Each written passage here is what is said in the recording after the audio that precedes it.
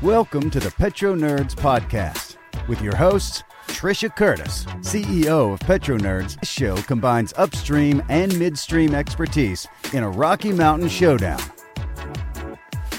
Well, hello everyone, and welcome back to the Petro Nerds Podcast. As you can see, I am not in my usual dining room setting. I'm joined by an incredible guest, and this is a really treat for myself and for listeners. We're in Denver, Colorado today. This is Tuesday, November 29, 2022. It's snowing outside. We're just coming off of a Thanksgiving week, and we're in the Liberty Energy offices, formerly Liberty Oilfield Services, for folks who are understanding the name change. But we're in the offices of Liberty Energy right downtown Denver, and I am joined by an awesome guest for this in-person recording. His name is Dr. John Constable, and you have a few different, you do a few different things, but you are an expert on European energy policy. You've written some very interesting papers, been on some podcasts. I might give you, a few seconds just to introduce yourself and your background. Right.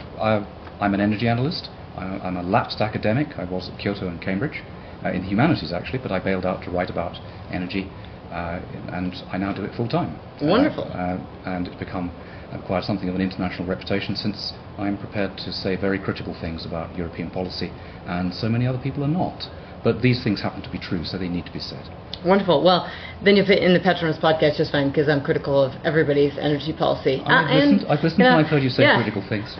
So there's a couple papers, and just to give listeners a little bit of a check, and I'll give the timestamp for oil prices and everything in just a second, but just to get people teed up and interested is that, one of the papers is called Europe's Green Experiment, a Costly Failure in Unilateral Climate Policy, and another one is, the Energy of Nations. Energy blindness is leading to policy blunder. And so we'll talk about some of these things, and I think a couple things I want to really do today with you is give listeners, we don't often get a chance to get into European energy policy deeply, to talk about the costs, talk about the run-up to this energy, where we got to in this energy crisis, which I've spent a lot of time talking with clients, a lot of time giving public presentations and explaining where, the price spike and how we actually got here, which wasn't exactly just the war in Ukraine. It happened, actually 2020 and 2021.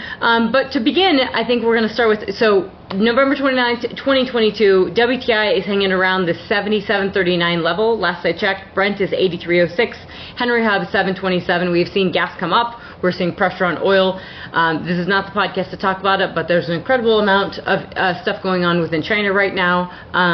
I don't think it's positive. The market's viewing it a little positively, but we are seeing pressure on oil prices because of bad macroeconomics, stuff that's going on in China. And it looks like OPEC Plus may actually, OPEC Plus is likely to actually cut production to bring those prices up. Dutch TTF, and this is very relevant for this conversation, is about $40. We're just under 40. We're at 39.14. The 10-year yield and 30-year mortgage, I didn't get the exact numbers this morning, but they are under 4% for the 10-year yield. Mortgage is hanging around 6.6% and change, and that's a lot of pressure from a Fed pivot, or thinking there'd be a Fed pivot and some lower inflationary reads we've had in the past couple weeks. But that all being said, we've time-stamped this, we know the date, we know what's going on, and we know that it's winter in Europe. And I think a lot of Americans we also know that we're sending lots of liquefied natural gas to Europe right now. And so I'd love to start with, the state of the energy market, or the state of the energy market sort of in Europe, and energy policies. And we talked on the phone, and we had a million different directions with conversation. But I'd love to just know right now, given the state of the market, what's happening right now in Europe and in the UK. Right. And I'm traveling. I'm leaving to London tomorrow. So what can I expect to see? Well, the question about the markets is actually the wrong question, because there is not much market left in Europe. Official government documents in the UK are already using the term administrative pricing, and this has been going on for some time. So we have so little market. Most of the costs imposed on the consumer in the electricity sector in the UK, for example, are now a result of policy and not of market pricing. So when you're asking the state of what is it, it's really the state of policy and the state of what's actually happening on the ground. What's the physical state of the system? Markets in oil and gas are a little bit better because they have undistorted markets for heating and also transport. But distortions are moving into those areas already, and the effects are beginning to be seen. So the state at present is that we're seeing yet another unfolding of the slow collapse of European energy policy. This is not an acute crisis, as you've said yourself several times in your podcasts. The Ukraine event did not cause the current situation. This current difficulty has been decades in the making, and it will be decades to clear it up. This is a very long-run disaster. Can we talk about the sort of that run-up of, Chris Wright here at Liberty and myself, I think I've heard him talk about it in his speeches, and myself have talking about sort of quadrupling, huge astronomical increases in UK utility prices.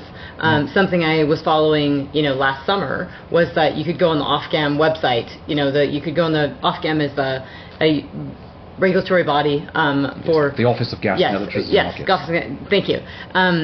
In the UK, and you could go on there and it would say 61, utility providers to pick from, and then these utility providers went on under left, right, and center. So now you have a handful left, and what consumers were doing. Obviously, they had little recourse of the handful of utility providers left. But if you're watching energy prices, and this was sort of the September and October, where in 2021, where we really saw these prices starting to spike for electricity prices, and then every time we'd hear another story from the UK saying, oh well, we increased the cap price. So they kept increasing the caps, and we hear different numbers that the average family, the average household is capped at sort of a certain pounds per month. I don't know where that's at right now or what that capping, but there's pretty wide ranges, because when you hear about from the UK government, it's that it's £500 per month that they're capped at, or £2,000 per month, or it's an average of £2,000 per year. But when you actually hear different reporting, people are saying as small businesses, as coffee shops, as pubs, they were paying. People have no idea actually what they're going to be paying. And when is a cap not a cap? Well, when it's an Ofgem cap, because it's changed so often. Well, and they're not, what is happening. And they're paying astronomical. These folks are, at least in Europe, folks are talking about paying more for electricity than they are for rent, which is huge. That means we're paying thousands of euros, probably for electricity. But in the UK, you're seeing these rising rates, and I think particularly in that point you're making of it, that we've talked about not being, this didn't start with Ukraine, and the war in Ukraine certainly exacerbated it, but it was sort of actually Putin sort of opening, I think, and leverage is that, the numbers, and I point this out, is that 55 BCF a day is roughly in 2021 what the UK and Europe were consuming, and 20 BCF a day is what Europe and the UK were producing. And so that gap had to be filled, and largely the gap is filled by Russia. So that massive gap is significant, because the consumption really hasn't changed. And you point out, I'm back to folding a couple things in there because I want to get into your papers, but you point out consumption has really actually, and electricity consumption has really actually declined. This is the big story actually in the UK and in Europe generally too, and particularly important for America, because you're about to do what we did. The Inflation Reduction Act is effectively a European style. Oh, we will definitely get into policy. that, yes. What really happened in the UK is that we've increased energy prices through policy since the early 2000s, 2005 being a key moment, key date, because when the policy costs really started to bite, and energy consumption has started to fall. In the UK, total primary energy has fallen by about 30%, and it's now back at 1950s levels, in spite of a rising population. Electricity consumption in the UK has fallen by around about 22% since 2005. It's now back at levels last seen in the late 1980s. That's a terrible indicator. Electricity is the indicator of a modern society. It's a very, very effective, low-entropy energy carrier. We should be using more of it, not less. So explain that a little more, because I know you talk about that in both your papers. You mentioned this on podcasts, and I think folks on the environmental side, folks in the environmental community on the renewable side would say, well, it's great if we're using electricity, if we're consuming less, that's a positive, right? And it's very negative indeed, and it's a really serious indication of societal problems. And really economic. And deep economic problems, in fact. Jevons pointed this out, based on Liebig's work as well, that an efficiency measure in a conversion process doesn't reduce consumption. It actually increases it. Firstly, it increases demand for that particular service because it's now cheaper to use. There may be a temporary elastic limit, so what happens then? Well, the energy that you've conserved is simply transferred to another human need that hasn't been met before. Right. So efficiency measures actually increase consumption, always, never otherwise. Yes, they can be used to buffer reductions in energy consumption which may result from other effects, but efficiency measures never actually cause those conservation measures. So when we see these downturns in the European curves, we know it's not efficiency, it's something else. And then you look at prices, retail prices for consumers, and of course you see that they're enormously above the G20, non-EU G20, both for industry and for households, and that's true for electricity, natural gas, and indeed for transport. Interesting in electricity, you look at the wholesale prices for the non-EU G20 and the EU, they're actually very similar. So what does that tell us? It tells us that the difference, this enormous premium that European customers are paying, that's the result of policy. It's nothing to do with the underlying wholesale price. So there's a few things with this that I want to get into, is that, many things.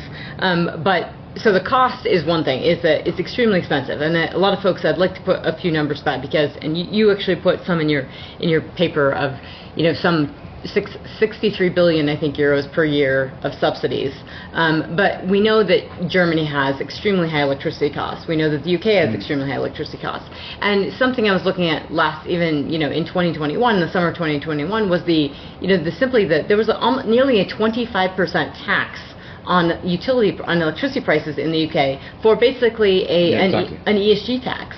And I thought it was incredibly painful then, even more incredibly painful now, and something that I liken to the policies that we're seeing, especially in Colorado. I'm not a big fan of Excel. I'm not a big fan of them getting rid of all the coal-fired power plants and shoving in the renewables and then passing on the cost to the consumers and not worrying about grid reliability. But in the UK, in particular, what I noticed was that it was the fall of last year.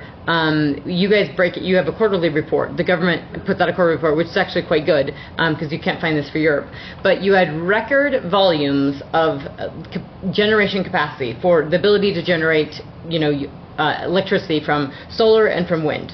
I guess there was a little bio in there as well, but you actually had record it undershot, right? So you had all the capacity to generate wind and solar and built a ton of offshore wind and all these solar panels. However, the generation didn't actually come from that, and that was what was one of the big spikes started driving the price spike in energy. So all this capacity generation, wind and solar, and the report actually stated there wasn't enough sun and there wasn't enough wind.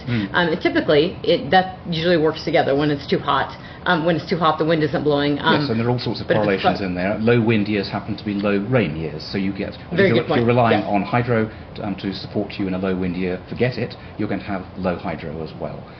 These are all completely predicted. I sponsored work in the middle 2008, which modelled the output of a nationwide wind fleet of about 25 to 30 gigawatts in the UK, and we could see that there will be prolonged periods when there will be very, very low wind indeed. And that is the case today, actually, in the UK. So what happened there exactly? So we know this is, and I know you want to get into this with the U.S. Inflation Reduction Act and what's going on here and why we're shoving, wind and solar into the grid like crazy. But in the UK, that's really, you have sort of equal natural gas power generation and wind generation.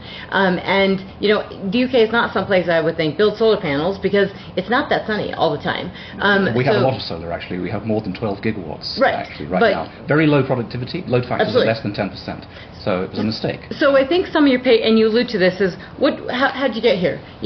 How do we get so much installed? Well, we have subsidized it dramatically. The consumer has been paying, up until quite recently, well over £7 billion per year, $7 billion a year, approximately, in income top-up for renewable generators. So that's transfer from consumers to investors in renewables equipment. So, of course, when you start throwing consumer funds around like that, you're going to get a lot of new capacity. And some of the numbers I presented in that Europe's Green Experiment paper, extracted from consultants' reports for the European Union itself, show that from 2008, 2018, and up to the present day, if you add further numbers, we've spent in Europe something like $800 billion subsidizing renewables. We have not reduced costs. Now, this is a very important point. You'll hear propaganda from the industry claiming that they have actually reduced capex. or at least the cost they claim. You look at audited financial statements for wind farms and solar companies, you find their capex has not fallen very significantly. Right. And indeed, the OPEX for wind is rising. Oh, it's incredibly high. It's actually terribly obvious, really. All you have to do is go and look at the audited financial statements. Why don't people do this? Why don't governments actually come clean with us and say they haven't actually achieved the cost reductions they claimed? So the subsidy has not been successful. And the introduction of these very large wind and solar fleets has not protected us against spikes in the fossil fuel markets, as we've seen when you have this exogenous shock, the invasion of Ukraine.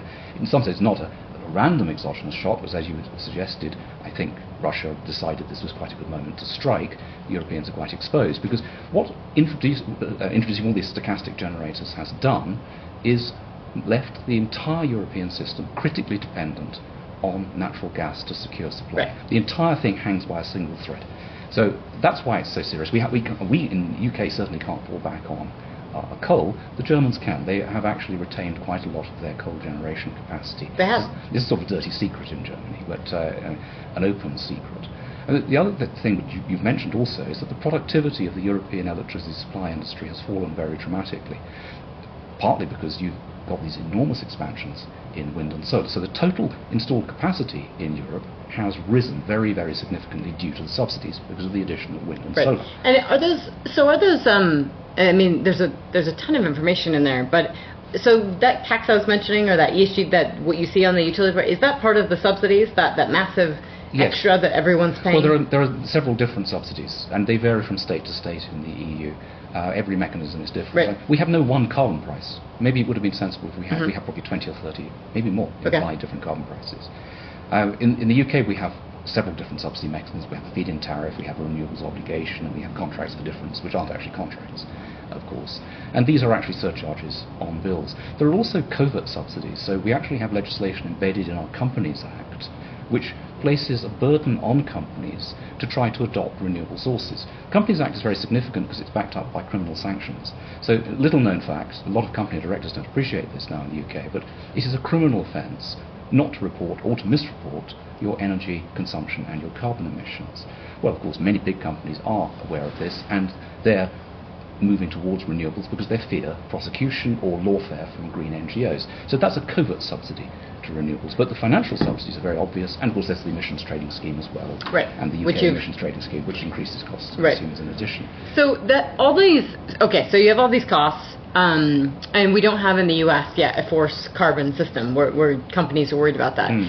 But if you know, I mean, I do follow the stuff in the UK, not to the extent that you do, but if you're just listening to BP's earnings call, I always tell people this, but you have to literally remind yourself that it's BP's earnings call, because there's so much talk about wind in there. Now, they've had, and you can sort of pull yourself back and look at it, is clearly the UK, or clearly BP wants to have they talk about the circular economy and everything, and they want the hydrogen, and they have the convenience stores, and they want everybody to recharge, you know, at the convenience stores and charge their Teslas or whatever they're driving, and they have all this offshore wind, and they're eventually going to bring it all together. I mean, at the time, I think a few earnings calls ago, the CEO of BP hadn't even driven an electric vehicle, so he didn't even know what it was like to charge at one of these stations he was talking about, where he was bragging about eating a donut and getting a coffee and spending your time at the shop while you're waiting for it to charge.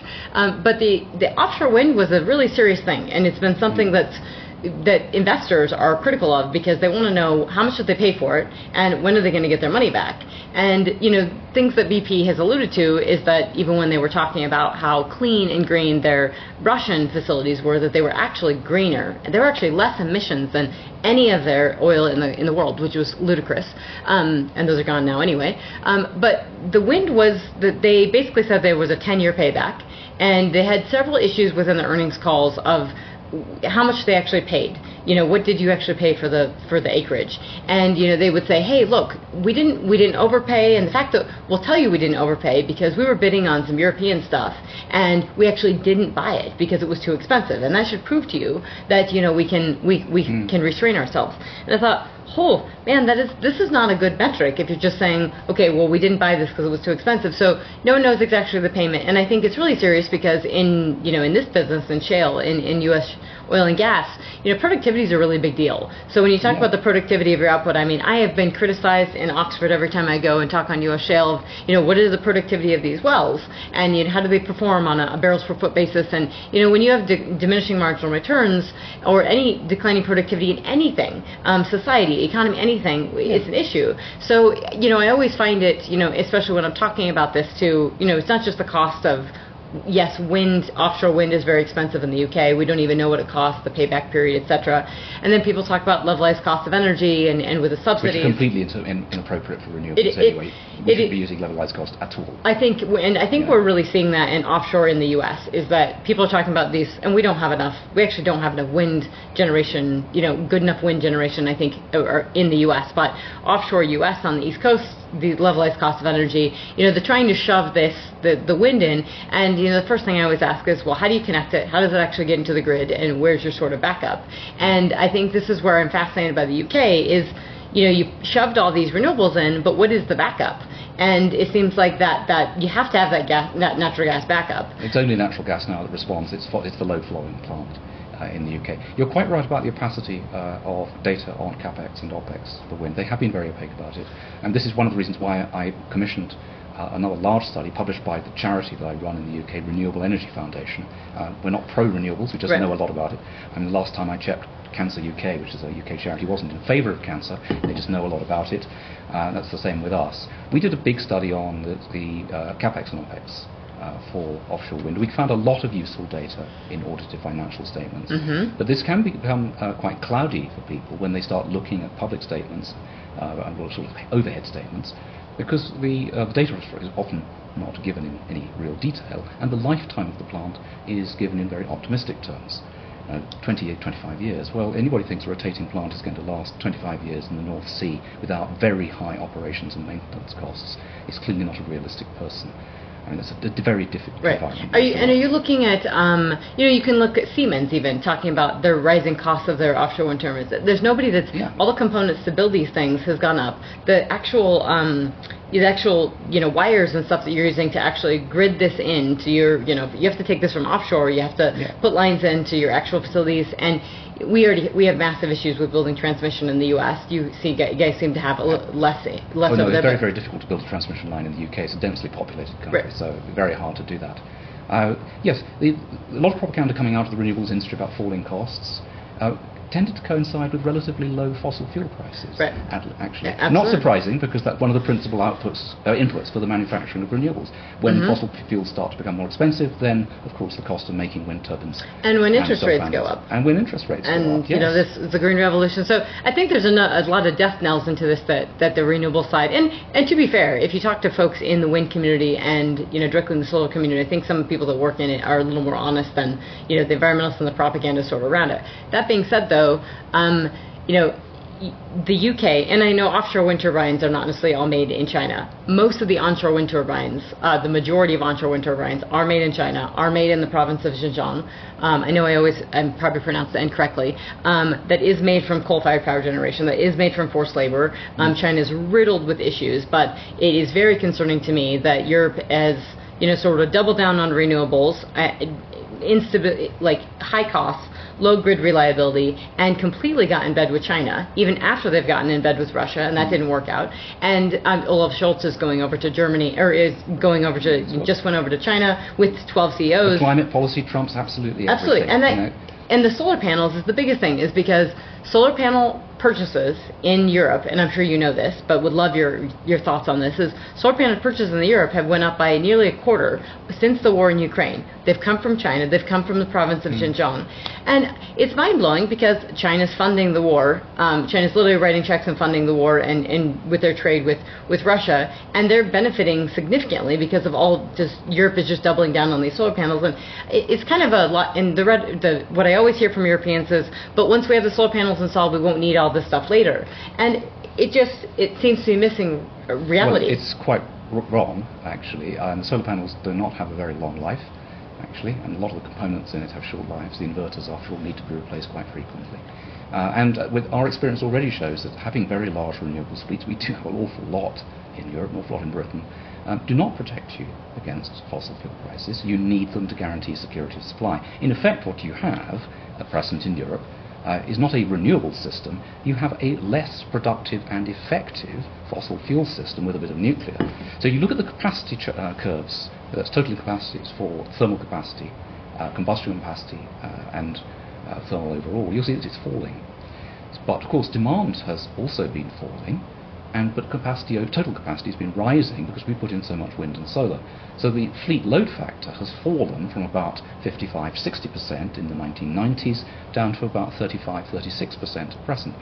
Again, that's because of falling demand and rising capacity. So you've got a death spiral here, right, where prices are inevitably going to get higher and higher.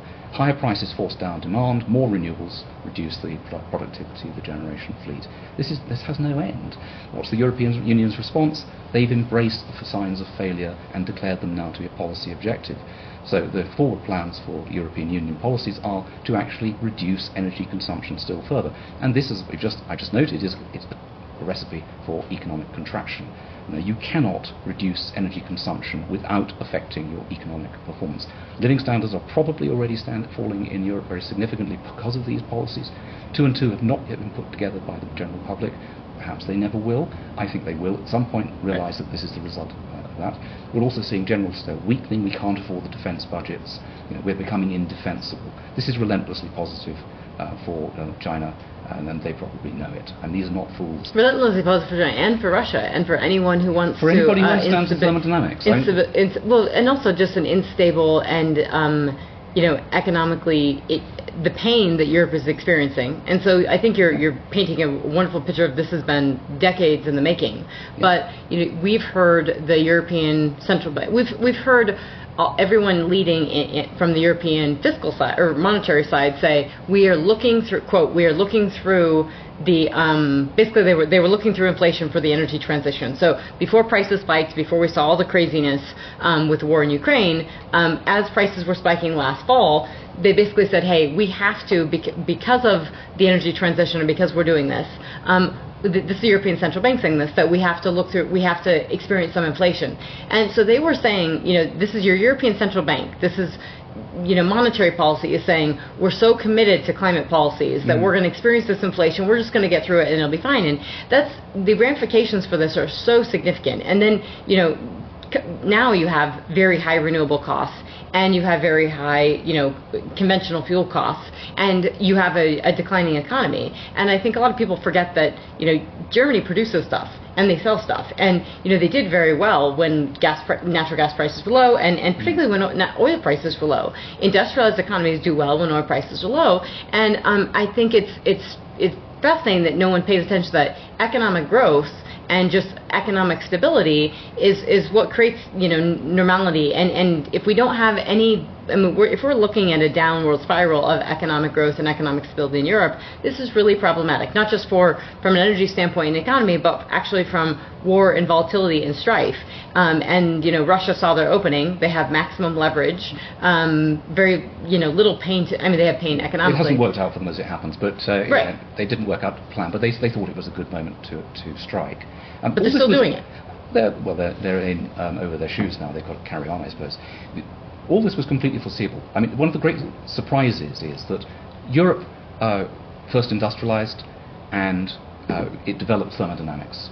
Thermodynamics is a product of northwestern Europe, and yet we seem to have forgotten all that. Why did we think that adding high entropy, low quality fuels in bulk from wind and solar was actually going to be a support to economic growth? Our own history shows that it's low entropy, high quality fuels, coal initially in the UK and in Holland, peat of course simultaneously, that actually created these very large energy returns which created both freedom and economic growth. Can you break that down? Explain what you mean by explain entropy to listeners, and I think you're going to get into your great thing of the animals and don't derive heat sources from wind or solar. So anyways, if you can get into that would be great. Okay, we'll start off with the animals then. Think about it. There are no organisms, none, that derive their fundamental metabolic energy from wind. It's too chaotic. It's too close to random heat to be useful for fundamental metabolic energy. Yes, birds glide on it, Right? Yes, plants use it as a seed dispersal mechanism, but not for fundamental metabolic energy. If it was actually a really attractive energy source, there would be something there. It's not, after all, high temperature. It's not dangerous to living tissue or anything. You can actually extract it, but no. And the organisms that do derive fundamental metabolic energy from sun, plants, are simple and stationary. So you can't get much complexity out of this. So think physically about the real economy is generated at a very, very low entropy state. We look around us up these high windows here in Denver. Everything around us, this is enormously distant from thermodynamic equilibrium. It's incredibly improbable. How did it get here? Energy conversions. And we've been converting energy, superior energy, which has a very high energy return on energy invested. There's lots left over after you've extracted, converted, and delivered it to consumers, so you can create and critically to maintain the improbability in the human sphere. When you use low-quality fuels, you're going to have a very thin margin, as we did in the past. You know, the organic economies of the past, this has been very closely studied now by economic historians at Cambridge particularly, under Anthony Wrigley. Very, very fine books. I recommend these books strongly to you and to your listeners. Wonderful. Energy in the English Industrial Revolution. Okay. Superb studies on this, that the organic economies were dominated by their energy sector, which was land. So the prestige of the European aristocracy, you know, that's why people watch Downton Abbey today, is that they owned practically all the improved capital in the economy. It was on the land. And indeed, a European aristocrat in, say, the 1650s, 1700s, they were employing 75% of the workforce on the land. That was their energy sector. The introduction of high-quality fuels with much higher margins meant that the power of landowners was broken. But coal owners did not replace them. That created human freedom. So you get an enormous explosion after the introduction of coal in employment types. In much larger secondary and tertiary sectors, for example in the English economy, again, all studied by the Cambridge Population Research Group. And people have a choice. They have freedom of employment. They can do many more things. And this is all predictable from the thermodynamics of the fuels. Inferior fuels, close to random heat, like wind and sun, are going to create smaller economies with much larger energy sectors within them, dominating them. This won't be socially acceptable to people. And when I give these sorts of talks on platforms, people say to me, John, you're saying we can't have the green economy.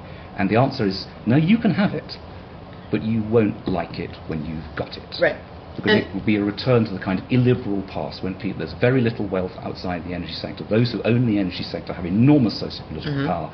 And we've got used to being able to do pretty much what we like, and we won't like being told what to do in the future. I think, and that's why there was if you type in Dr. John Constable in podcast, there's some things that pop up, and there was some interesting podcasts that you were on that were talking about likening, and obviously we're in Liberty Energy's offices, but Liberty and energy are pretty big deals, and actually fold well together nicely, as Chris Wright says.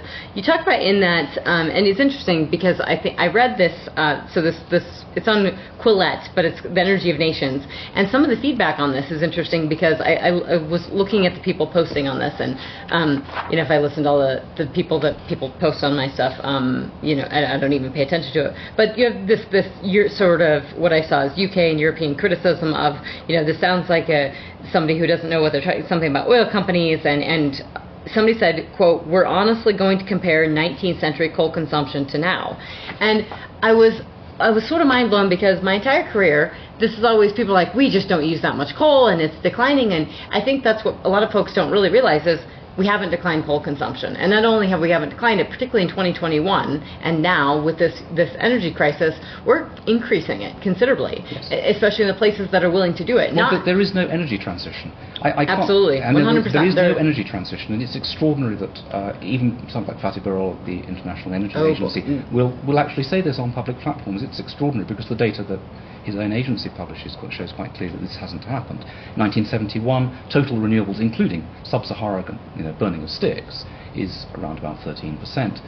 Today, it's around about 15%, but energy consumption has hugely increased over that period. Most of that expansion is the result of fossil fuels. Right. So the energy transition is a myth, and indeed, historically, there never has been an energy transition. There has not. Václav Smil likes to say that they're slow.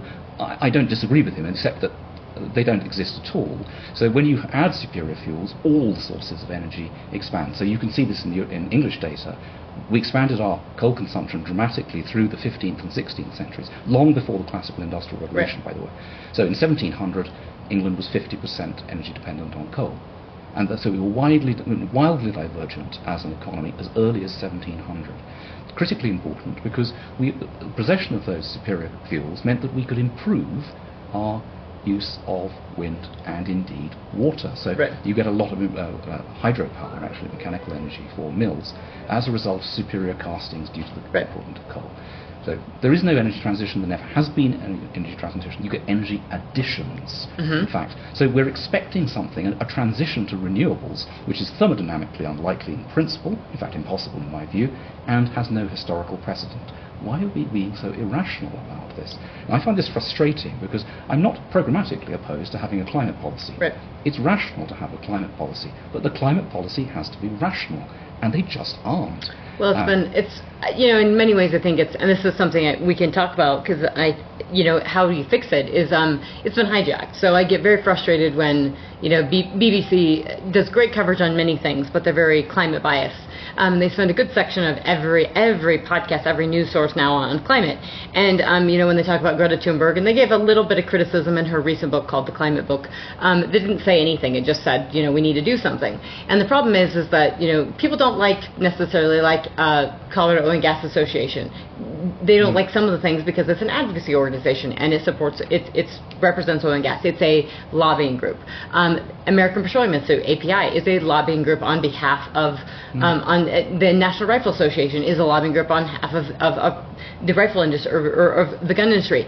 Fatih Birol is now a lobbyist and needs to be represented and called out as an advocate for the renewable industry, and for China, and because all of it's coming from China, and that is something that it's no longer credible information. I mean, we still use it, but it's very frustrating. I agree about the International Energy Agency. The decay of the IEA is actually a tragedy. It is a tragedy. It was a great institution. It was, and the fundamental data in there is still very good. I mean, we all have to use it. It collects international data and produces it in similar basic formats, which is very, very useful. But the press releases and coming out of the IEA are a disgrace, actually. I mean, as we just said, there is no energy transition. They keep on suggesting there is such a thing. Well, and they've actually said, in 2020 that they have made a clear statement that in 2020 that they would be, as we come out of this, out of COVID, that they didn't say we're advocating, but they said we need to be coming out of this cleaner and greener. Well, that you're advocating for something. And so immediately if you start talking to people, within the industry, I mean, if you're, you're in the space, but, go around the world, go to folks in Washington and London and Europe, people were sort of really confused about what was going on within the IEA of, yes, everybody wanted to go green. And I would say this of Columbia University, and a lot of credible institutions that folks had of these energy organizations have completely fallen off a cliff of that it is, come hell or high water, we're going to have this transition. And the more it's sort of threatened, the more everyone sort of doubles down on it. And I think the problem is that, you can force it. We can force this in. I don't think it'll be forced into the U.S. as much because we'll have massive economic repercussions. But as you're forcing it in, the economic repercussions are real, and I think you're seeing them in Europe and the UK. And then that money, and according to McKinsey, what the energy transition needs $9 trillion a year, and that's $276 trillion total.